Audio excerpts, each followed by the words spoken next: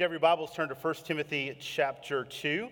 We'll be there most of our time this morning. When I was a junior in college at Ouachita, we had the opportunity to go to Seattle, Washington for nationals. And while we were there, we had to spend the night. And the last day, we were leaving to fly on an airplane to go back to here in Arkansas.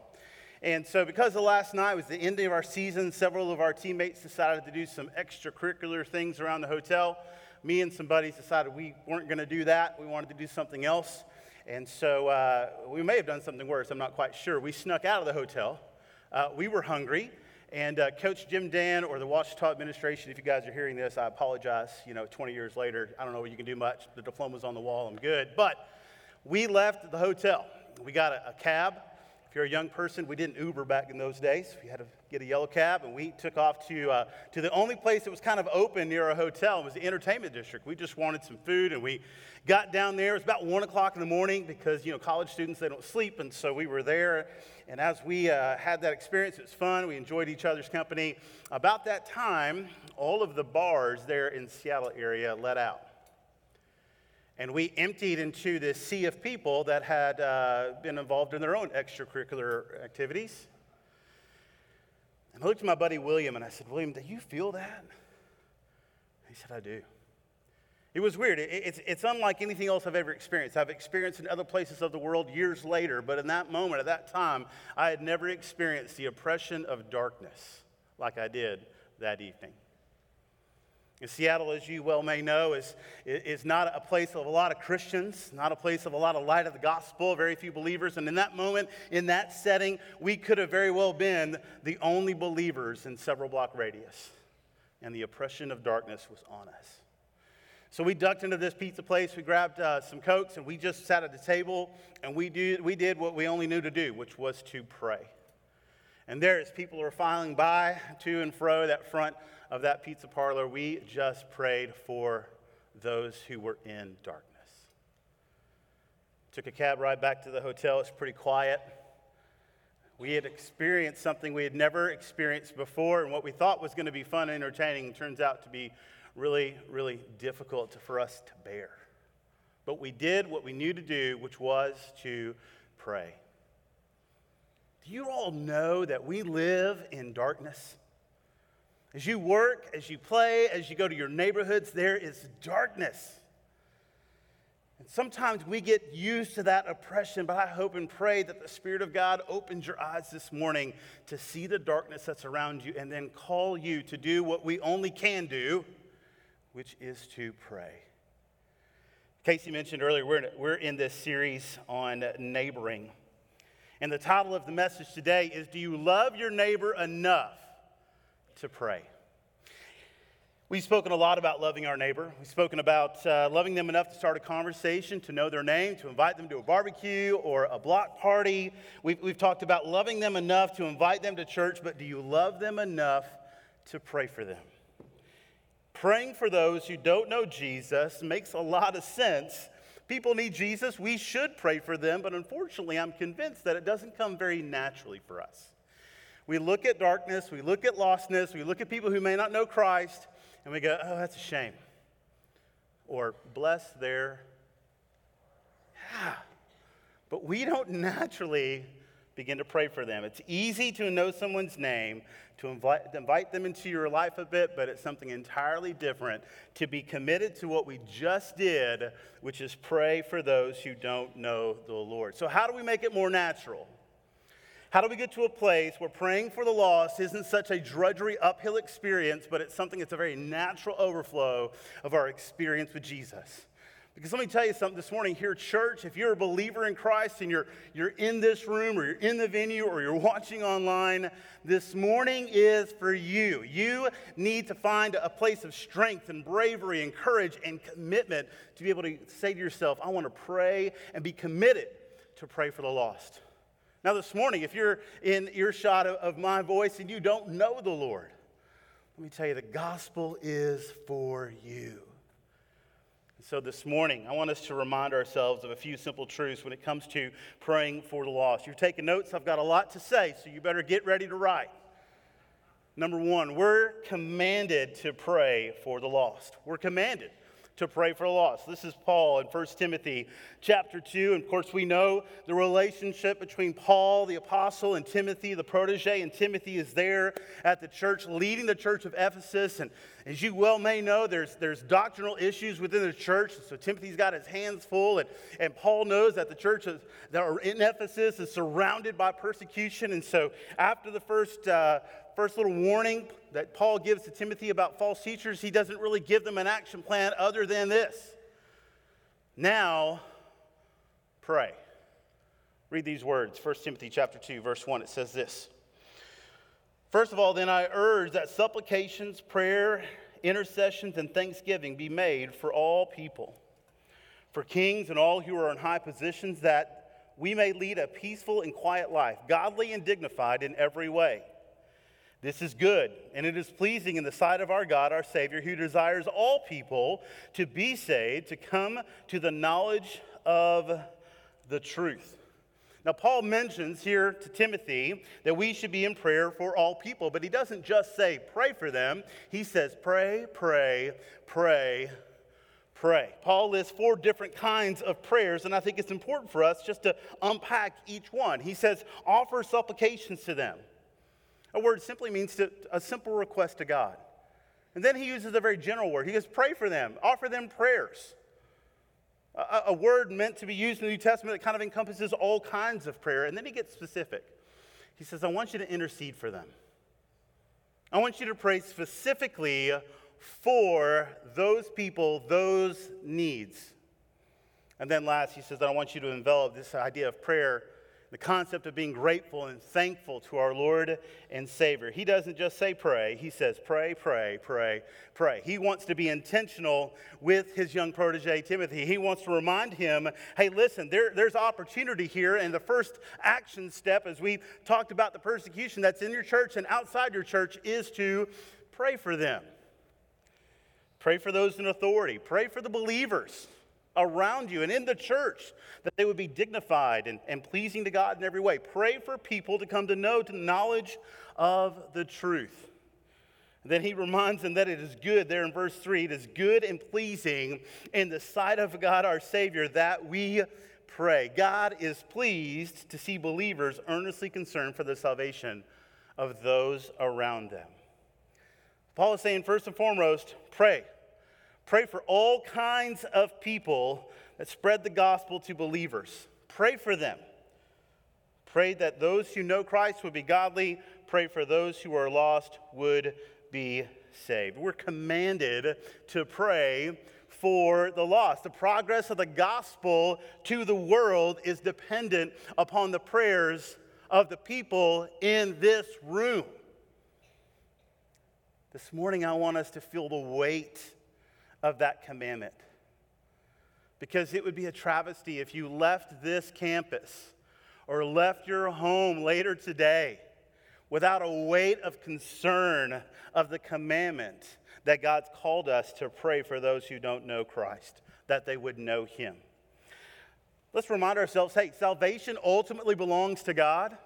But God uses our prayers to accomplish his will. And I want to challenge us this morning to realize that the commandment to pray for the lost is right here in Scripture, and we're called to follow that commandment. So, we've been commanded to pray. The question I have for us this morning is, do you love your neighbor enough to be obedient to the commandment to pray? You know, we've called our church to neighbor this week. And neighboring isn't always easy. Sometimes for a lot of you, it's difficult. You know, we like our garage doors down and our privacy fences up. We like the fact that we can kind of slide into our house. People don't really know us, or maybe we've got our favorite neighbors, or maybe worse, we've got people we really would rather not neighbor. And we've been calling our church to not just love God with all of our heart, soul, and mind, but to follow that second commandment, which is connected to it, to love your neighbor as yourself. It's real easy to come into this place or to read the scripture and know, man, I should love God and learn things on how we can love God. But God gives us an application to spiritual maturity by saying, I want you to neighbor well, love your neighbor. And that obedience is difficult. But let me tell you, I'm hearing of different things that are happening all across our community from our church and others who are saying, we're going to neighbor well. We're going to get to know people. And it's happening from our oldest senior adults to even some of our younger kids who are capturing this concept that they want to be obedient to love their neighbor. I heard a story this week of a brother and sister, Jack and Natalie Monroe, who shared with us their concept of being obedient to neighbor. Let's watch this short video. Well, we were challenged to hand out 5 Camp Geyer cards to our friends. I ended up handing out 10 cards. I ended up handing out 10 cards. It was easy to hand out cards for Camp Geyer. We told them what we would do on our trucks and where we would go. We're being good neighbors because we're handing out our cards to our friends. I think my friends will like Camp Geyer. These are grade school kids who are saying, you know what, I'm going to honor the Lord. And I'm going to follow him in obedience. And I want people to know who Jesus is, so I'm going to neighbor. Let me tell us, people, listen, that's an encouragement to me as a father, as a pastor. And I'm looking down at our younger ones, and I'm like, that's awesome. This afternoon, our students are going to go to Raymar Fields, and they are going to capture this concept of, hey, we're going to love our neighbors. We're going to hang door knockers because we want them to come to a picnic, to receive the fellowship of believers, to hear the gospel message. And that's neighboring. Listen, we've been commanded to neighbor. So we praise God for Jack and for Natalie and our students and others around us who are neighboring well. We need to be reminded we've been commanded to neighbor. Number 2, we are compelled to pray for the lost. We haven't just been commanded, but we should be compelled. Listen, the mission of our King is to see people saved. Amen? The mission of our Lord and Savior is to see people come to know Jesus, right? It's not about big churches. It's not about fancy things or great ministries. Those things are incredible, and they should be tools to finish the mission that God has for us, which is to see people come to know him. Verse 4 here in 1 Timothy chapter 2 says, desires all people to be saved and come to a knowledge of the truth. This is what God desires, that all people would be saved. All people. Those who are like us and those who are different than us. Those who agree with us politically, agree with us morally, agree with us economically, and those who are very different from us politically, morally, economically, all people. It doesn't just say the nice people. It doesn't just say those who want to help others. It says God's desires for all people. Let me tell you, that's important to our team. It should be important to our church over the last several months. We're going to begin to unpack some of these realities to you over the next several weeks. But our church staff has been talking about what are some things that we should value as a staff, as a church. And we've talked about this idea of gospel hospitality. That we live in a world where everyone should accept everybody else. And the problem with that is often with acceptance comes an agreement to ideology, an agreement to morality that may be a contradiction to the scripture. So we're not calling people to agree with each other. We're calling people to be hospitable to each other. Jesus is a great example of gospel hospitality. That although he loved people, he didn't allow them to continue in their sin. He held the scripture standard high, at the same time loved them well. We talk about gospel hospitality here at our church. We want all people to come to know him, and that means that we've got to love all people, even those who are different than us, that we would reflect and mirror the gospel. I want to challenge us this morning that we should be compelled by Jesus' concern. We should be compelled by that concern that all people come to know him. That ought to compel us and move us. Last week, our pastor talked about Zacchaeus. In Luke chapter 19, verse 10, Jesus is defending why he is going with Zacchaeus, who's a known tax collector. And he says, listen, I have come to seek and save that which is lost. His purpose, his mission, his plight was to impact darkness. That's what his concern was. And that's what ought to be our concern, that we're living among darkness, and our desire as individuals or as families or as a church ought to be to impact that darkness. I should be compelled by his concern. But I shouldn't just be compelled by his concern. I've got to think about his desire for all humanity. 2 Peter chapter 3, verse 9 says, the Lord is slow to fulfill his promises, some count slowness, but he is patient towards you, not wishing that any should perish, but that all should find and reach repentance. The prophet Ezekiel in Ezekiel chapter 33 says this, declares the Lord God, I have no pleasure in the death of the wicked, but that the wicked turn from his way and live. Turn back from your evil way. Time and time again, the God of the Old Testament, Jesus in the New Testament, we see that God's desire is to have people repent of their sin. That's his concern. And the question I have for us is, does that compel me to pray for the lost? That my life is about his mission. If he was so concerned about it, how come I struggle to move my life in the midst of that concern and be committed to pray for those who need Christ?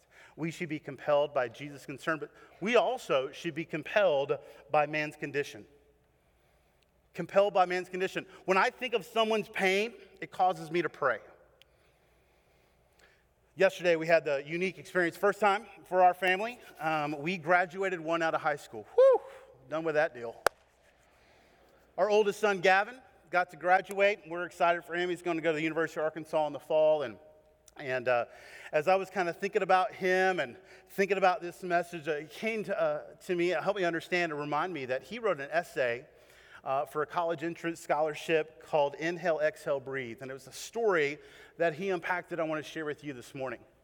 When we moved to Memphis, where I was serving a church there, we had lived there for a few months, and then school was about to begin. We were living in a mission house that was, probably 5 or 6 miles away from the church. And we enrolled Gavin in first grade, and so we had never gone to school before at that time. We had done kindergarten at home. First grade, we're going to school.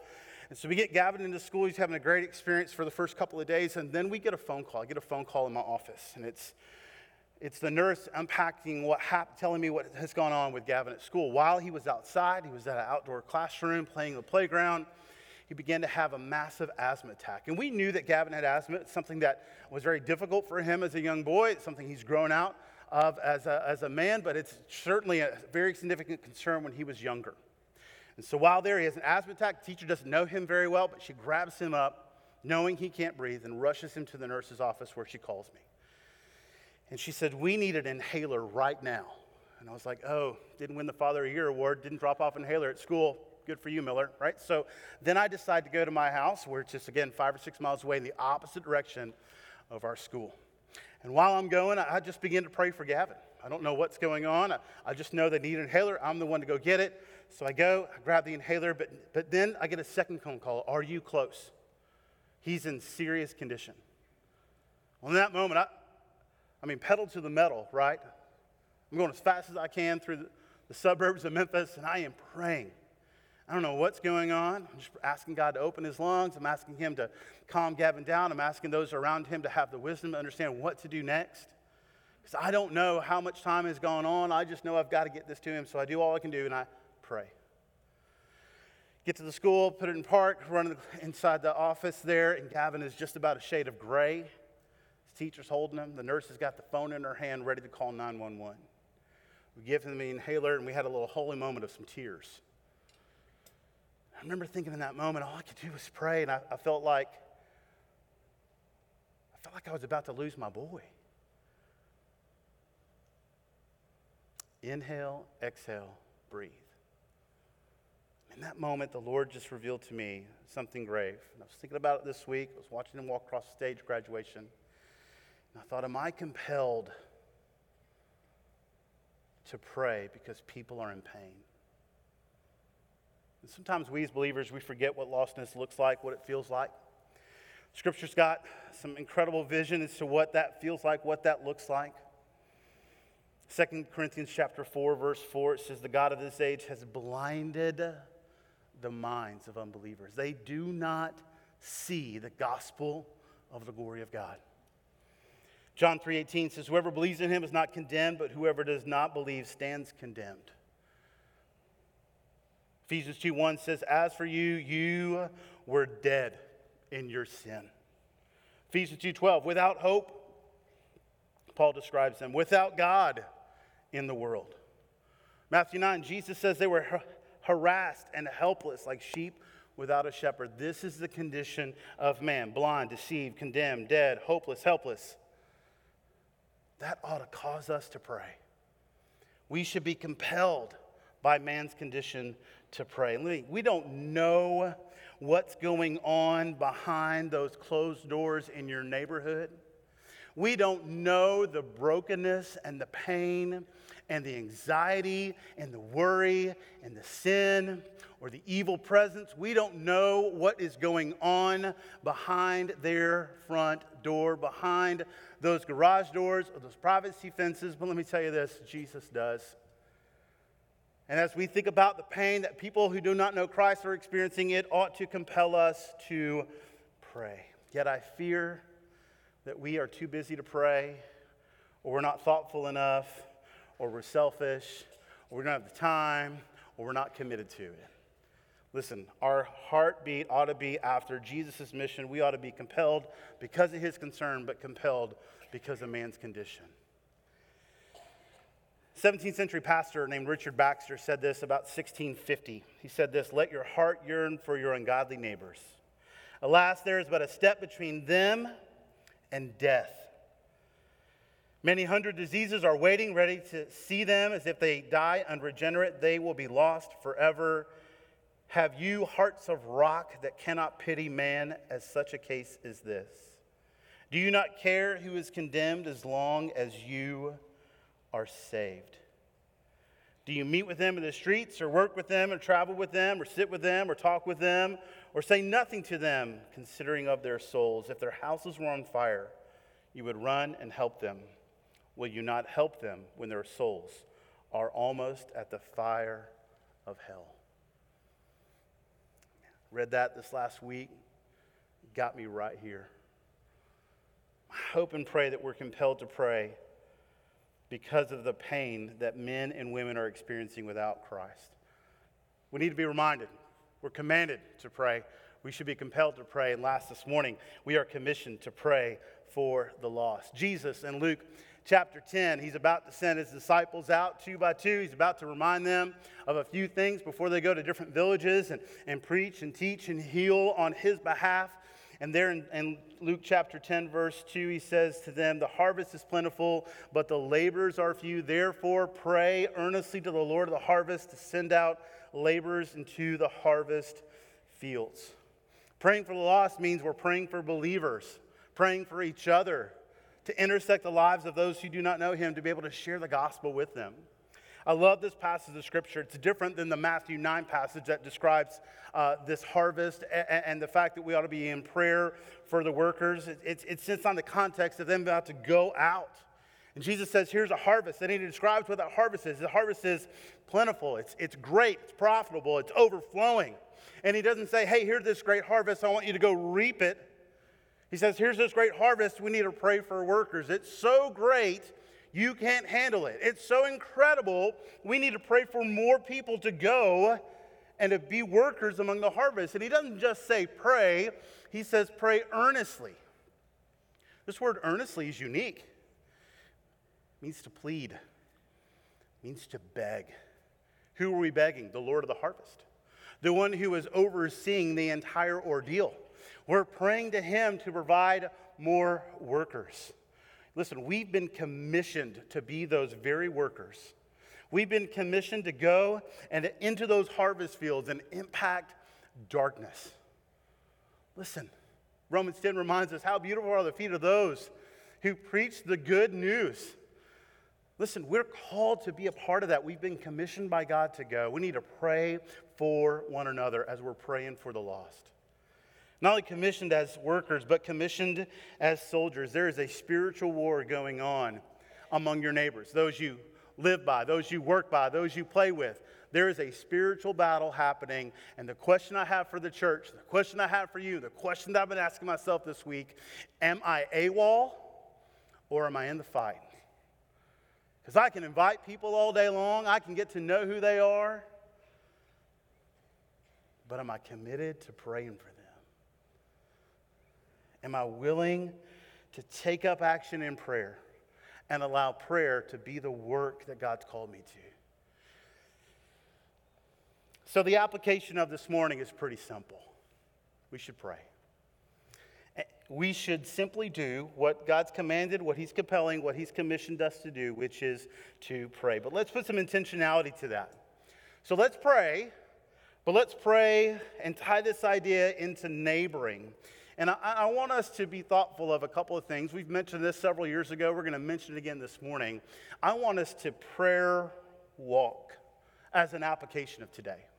What's prayer walking? Prayer walking is praying on site with insight.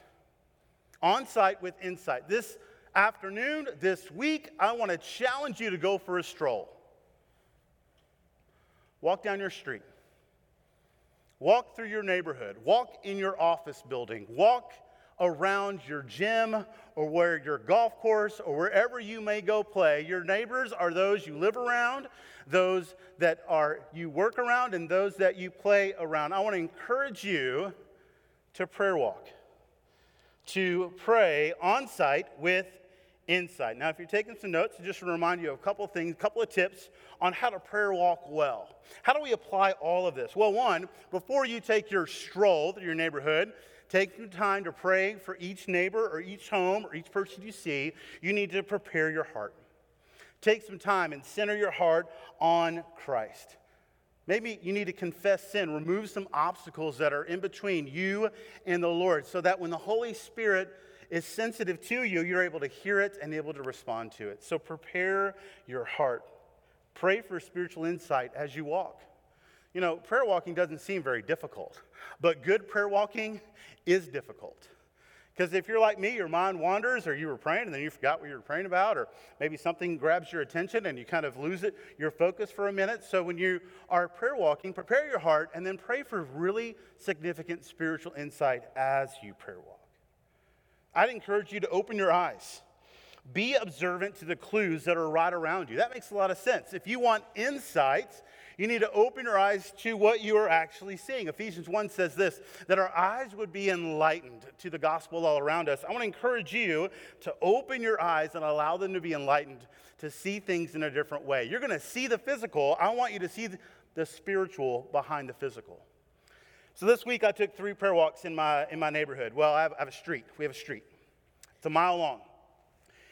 And I knew that I couldn't get up here today and tell you to prayer walk if I wasn't prayer walking. So yeah, guilt made me do it. So I prayed. And I took 3 prayer walks, and on each of the prayer walks I saw something unique. On my first prayer walk, I saw a trampoline behind a house that I had never seen before.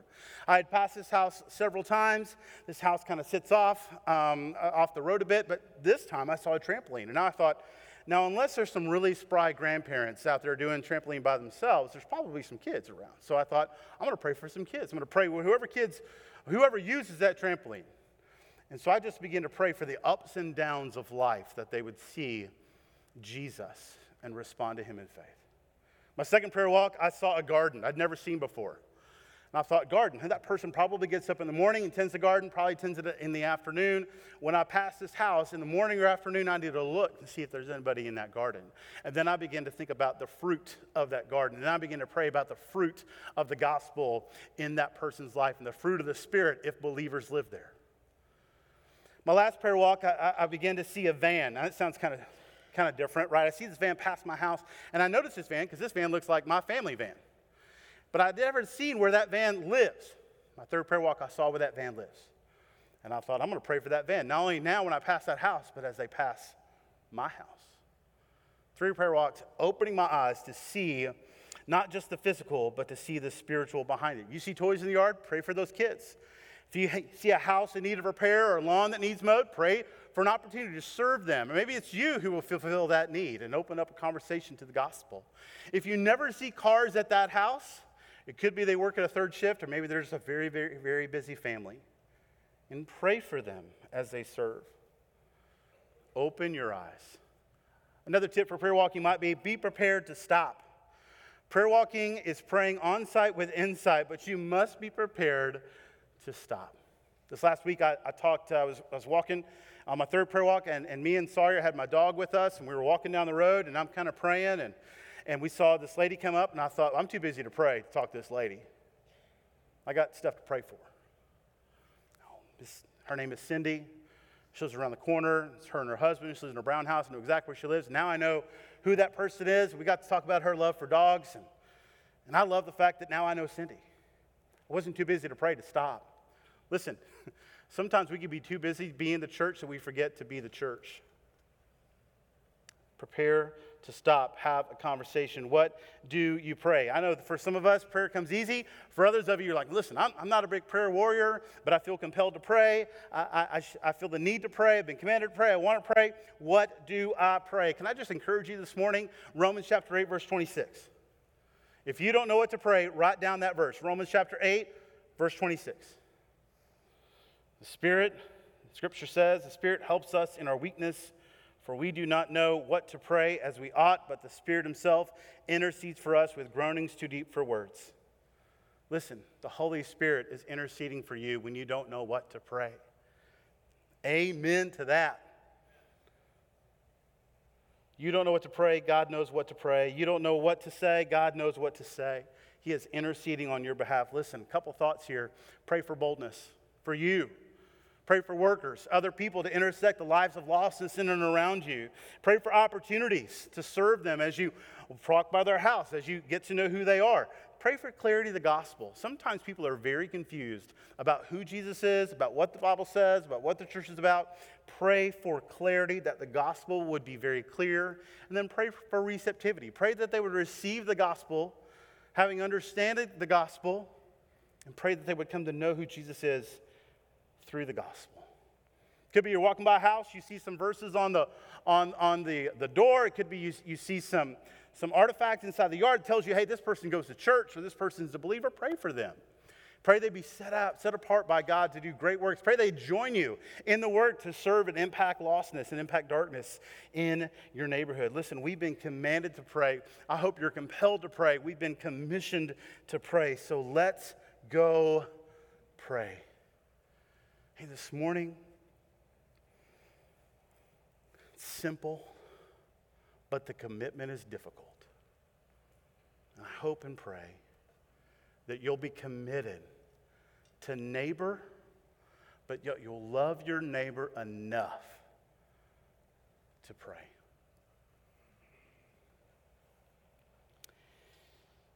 Father, we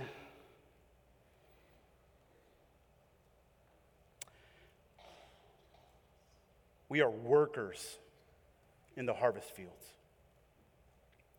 And maybe we don't look at ourselves quite like that, but the scripture calls us that. We are men and women who've been called to battle, to impact darkness.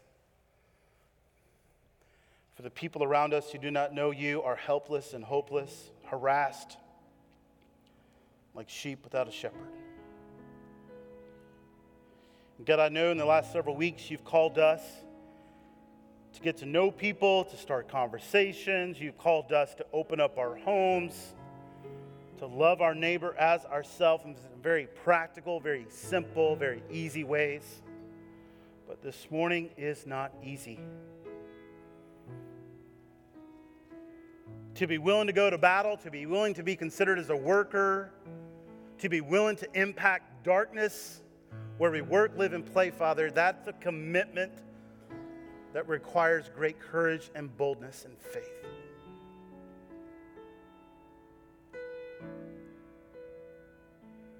If you're here this morning, I just want to ask you to do a few things. As we continue in the spirit of prayer, I want you to think about one house on your street. Maybe one cubicle or office door where you work, friend, school. Think of one.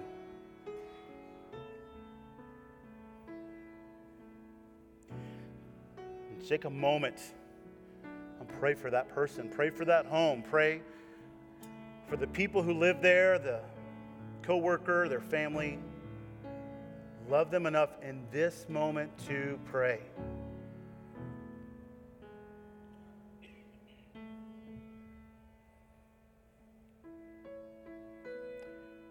Pray their eyes would be open to see the love of Jesus.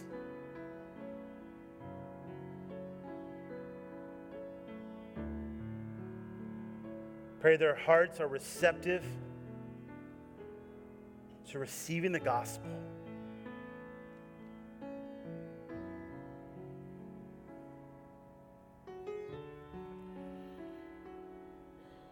Father, I'm praying for those who are praying. I'm praying, Lord, they be committed to prayer. I would just remind them that this altar is open. It could be they need to make a commitment to be a prayer warrior, and that commitment requires they can't help but come down, use these steps as a place of commitment, a place where they're pouring out their heart and their soul to a friend or a neighbor. I pray, Father, for all of us who are considering this one home or this one person or this one office, whatever it might be, that we be a people committed to praying. Because here's what I know, Lord. You answer prayer. Father, I pray that our people are faithful to answer the call to be such neighbors that pray. And I pray, God, that as we just take moments to commit our heart to be prayer warriors and to be workers of men and women who are praying for those around us, that, Lord, you would lead us and guide us and provide courage for us and strength for us and compel us enough to love people well so that we would pray for them. Lord, all across this room, I pray commitments are being made, that when we walk out of here with commitment, maybe to prayer walk, maybe to pray for one, but a commitment to honor and obey you. And we ask all these things in your name. Amen.